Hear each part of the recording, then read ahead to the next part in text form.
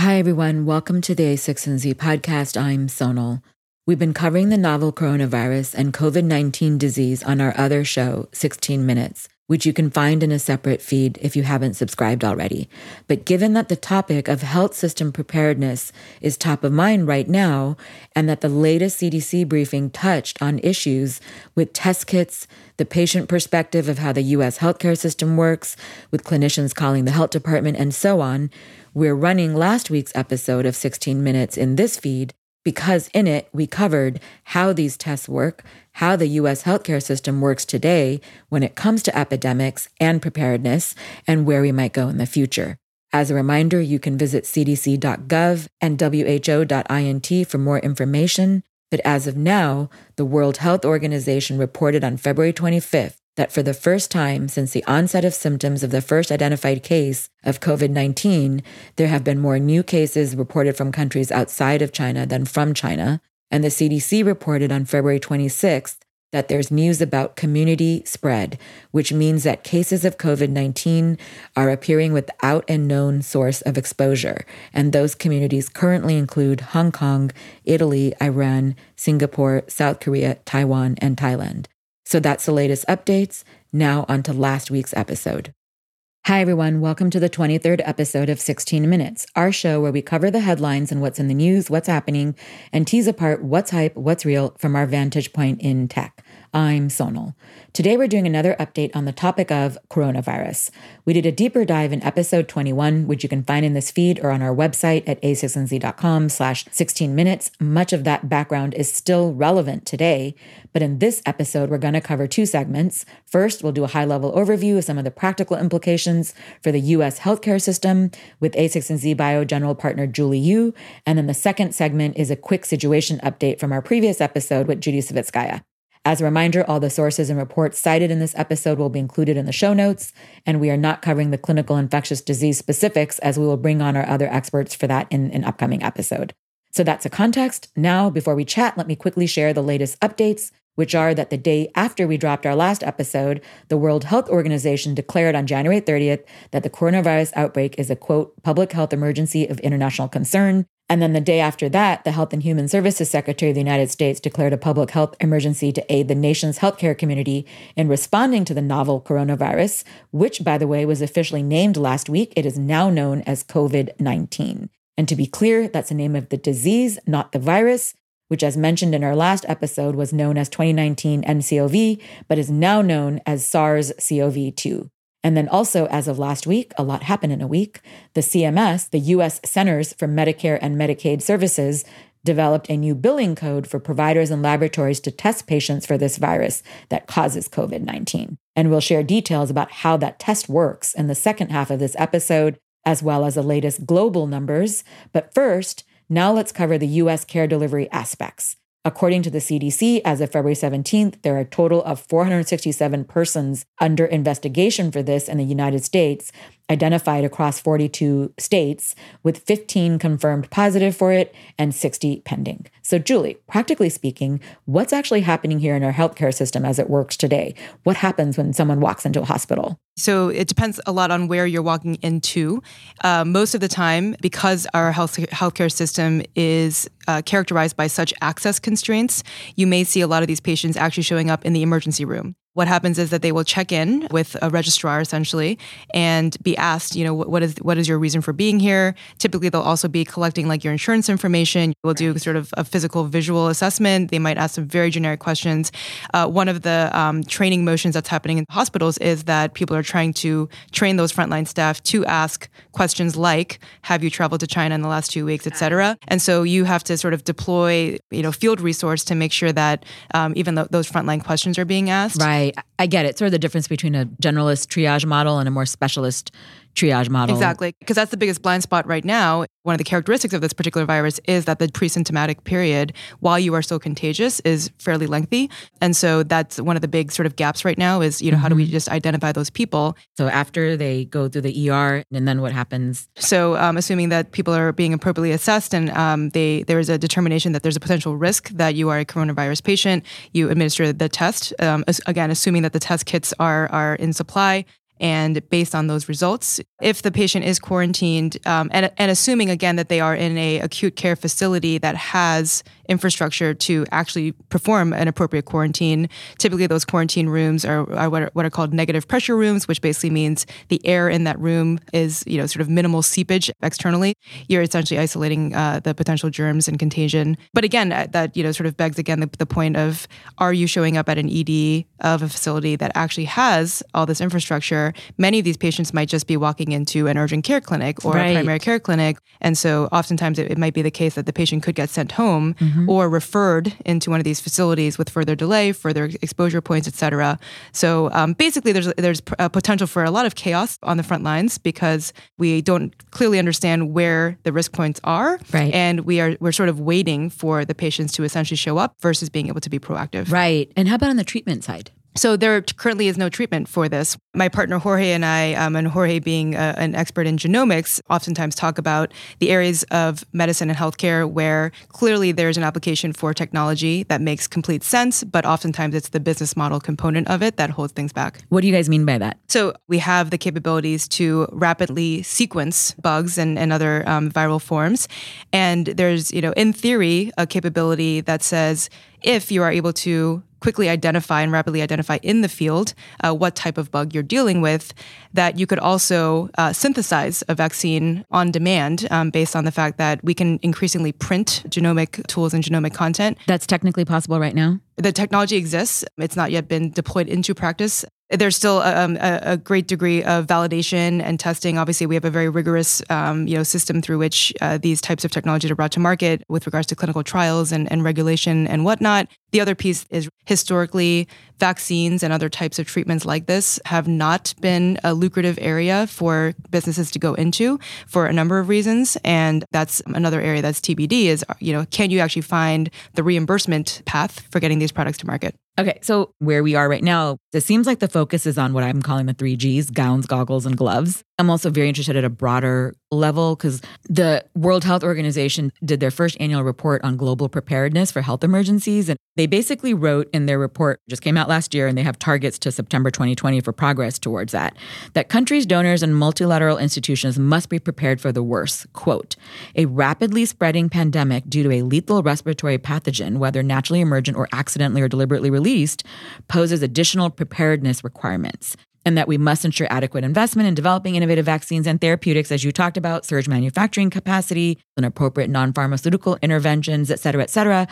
I guess I have 2 questions for you here. One, where are we as a country from a systemic point on that readiness? And then 2, what does it say about where we should be? So this, to me, is one of the biggest cases to be made for this concept of the unbundling of the hospital. When you look back at the history of how the facility side of healthcare has evolved, hospitals were something that were born in the last century or so on the premise that if you were to centralize the scarce resource, the doctors, the clinicians in a central location, that you could get efficiencies. And by the way, also scale. heavy infrastructure like the OpEx and CapEx required to do like big labs and centralized facilities and high-end procedures and whatnot. Yep. Not just the people. Exactly. And so, the unfortunate consequence of that is that, yes, you can have these now very high-end facilities that perform very advanced procedures, but where, again, we are forcing the patients to travel outside of their homes, but also get exposed to others who have other illnesses. In fact, hospital-acquired infections are, one of the major contributors to comorbidities for patients who come to these acute care facilities. We are in the middle of flu season, remember? Yes. So you're already having rooms full of patients who suspect that they have some kind of illness. That's kind of like an iconic motion within our healthcare system, is that we force patients to come to these central monolithic facilities to get any kind of care versus going to them, making it convenient to them. And actually, it's interesting that when you look back, in the early 1900s, nearly half of healthcare was actually delivered in the home. Less than 1% of healthcare is now delivered in the home, even for the most senior and frail patients in America. Right. And it's also an access issue because it means that people who can't afford or live in big hubs where you can afford these types of high, That's right. varying quality. What that's predicated on, though, it requires productization of the types of technologies that you see in these hospital settings in such a way that can be decentralized. A great basic but kind of elegant example of this is you see companies, one in particular comes to mind that is doing a connected thermometer. It's marketed towards parents as something that they can use for their kids. And when you look at the back end of their business, it's basically a data company that is acting as a sentinel to collect information about temperatures in communities and essentially predict when there will be a flu outbreak or a cold outbreak, et cetera. And they actually notify not only the end users, but they have connectivity into schools, churches, other institutions. And, you can imagine that a system like that at scale for various types of diseases could actually enable this sort of truly decentralized model. But that the only way that this can happen is if you have interoperable data systems that can not only collect data from the clinical setting and make it readily available on an ad hoc basis across facilities across the country, but also take into account non-traditional data sources like these smart devices that are connected in the communities to augment your visibility across patient populations. Okay, so that's sort of the unbundling of the hospital. In that context, it all comes together, like connects the dots. This is how interoperability and data liquidity and data from unconventional sources and all this stuff kind of comes together. Exactly. That's on the future of where we could go and what the ideal state could be. What are some of the things that can happen now inside the hospital? There's, I would say, the human elements, the operational elements, and then the technology elements. So on the human side, this is what these organizations are sort of designed to do, is deploy large swaths of human labor in such a way that can sort of react to healthcare needs. Operationally speaking, we mentioned earlier the logistics of how a patient flows through the hospital. You need to anticipate all the potential entry points that patients are coming in. Hospital these days are health systems, really, and they need to have connectivity into their primary care clinics, their urgent care clinics, et cetera, to really understand systematically what's going on across the network. And now the tech part. That's what I'm most interested in, given your vantage point. Yeah, here's what I'm going to say one nice thing about EHRs now. They are literally the primary tool that frontline clinicians are using. You've seen this now, hospitals literally interjecting very basic questions into the medical record to prompt them to ask the things that could qualify whether or not a patient might potentially be at risk for coronavirus. So that's where the fact that we now have this broad infrastructure layer laid down can actually provide tremendous value in that you can make one change that does get propagated to all of the endpoints in the care delivery system. So doing things at scale through technology, basically. So bottom line it for me, Julie, how should we think about this in terms of the tech and the delivery side and preparedness for the epidemic at that level? I think this is shedding light on the fact that we as a healthcare system have many nodes of potential failure when it comes to widespread epidemics and pandemics. But the direction and everything that we've talked about around the notion of decentralization, of unbundling of hospital, of using technology and distributed data streams to be able to be more responsive and nimble is coming to light. And so we will take learnings from this and apply it towards what the future of healthcare needs to look like. Thank you for joining this segment. All right. Thank you so much. Now let me introduce Judy Savitskaya on the A6NZ Bio team. Welcome, Judy. Thanks, Sonal. Okay, so let me just give a quick update on the stats of the disease. This is situation report number 25 from the World Health Organization, which just came out February 14th.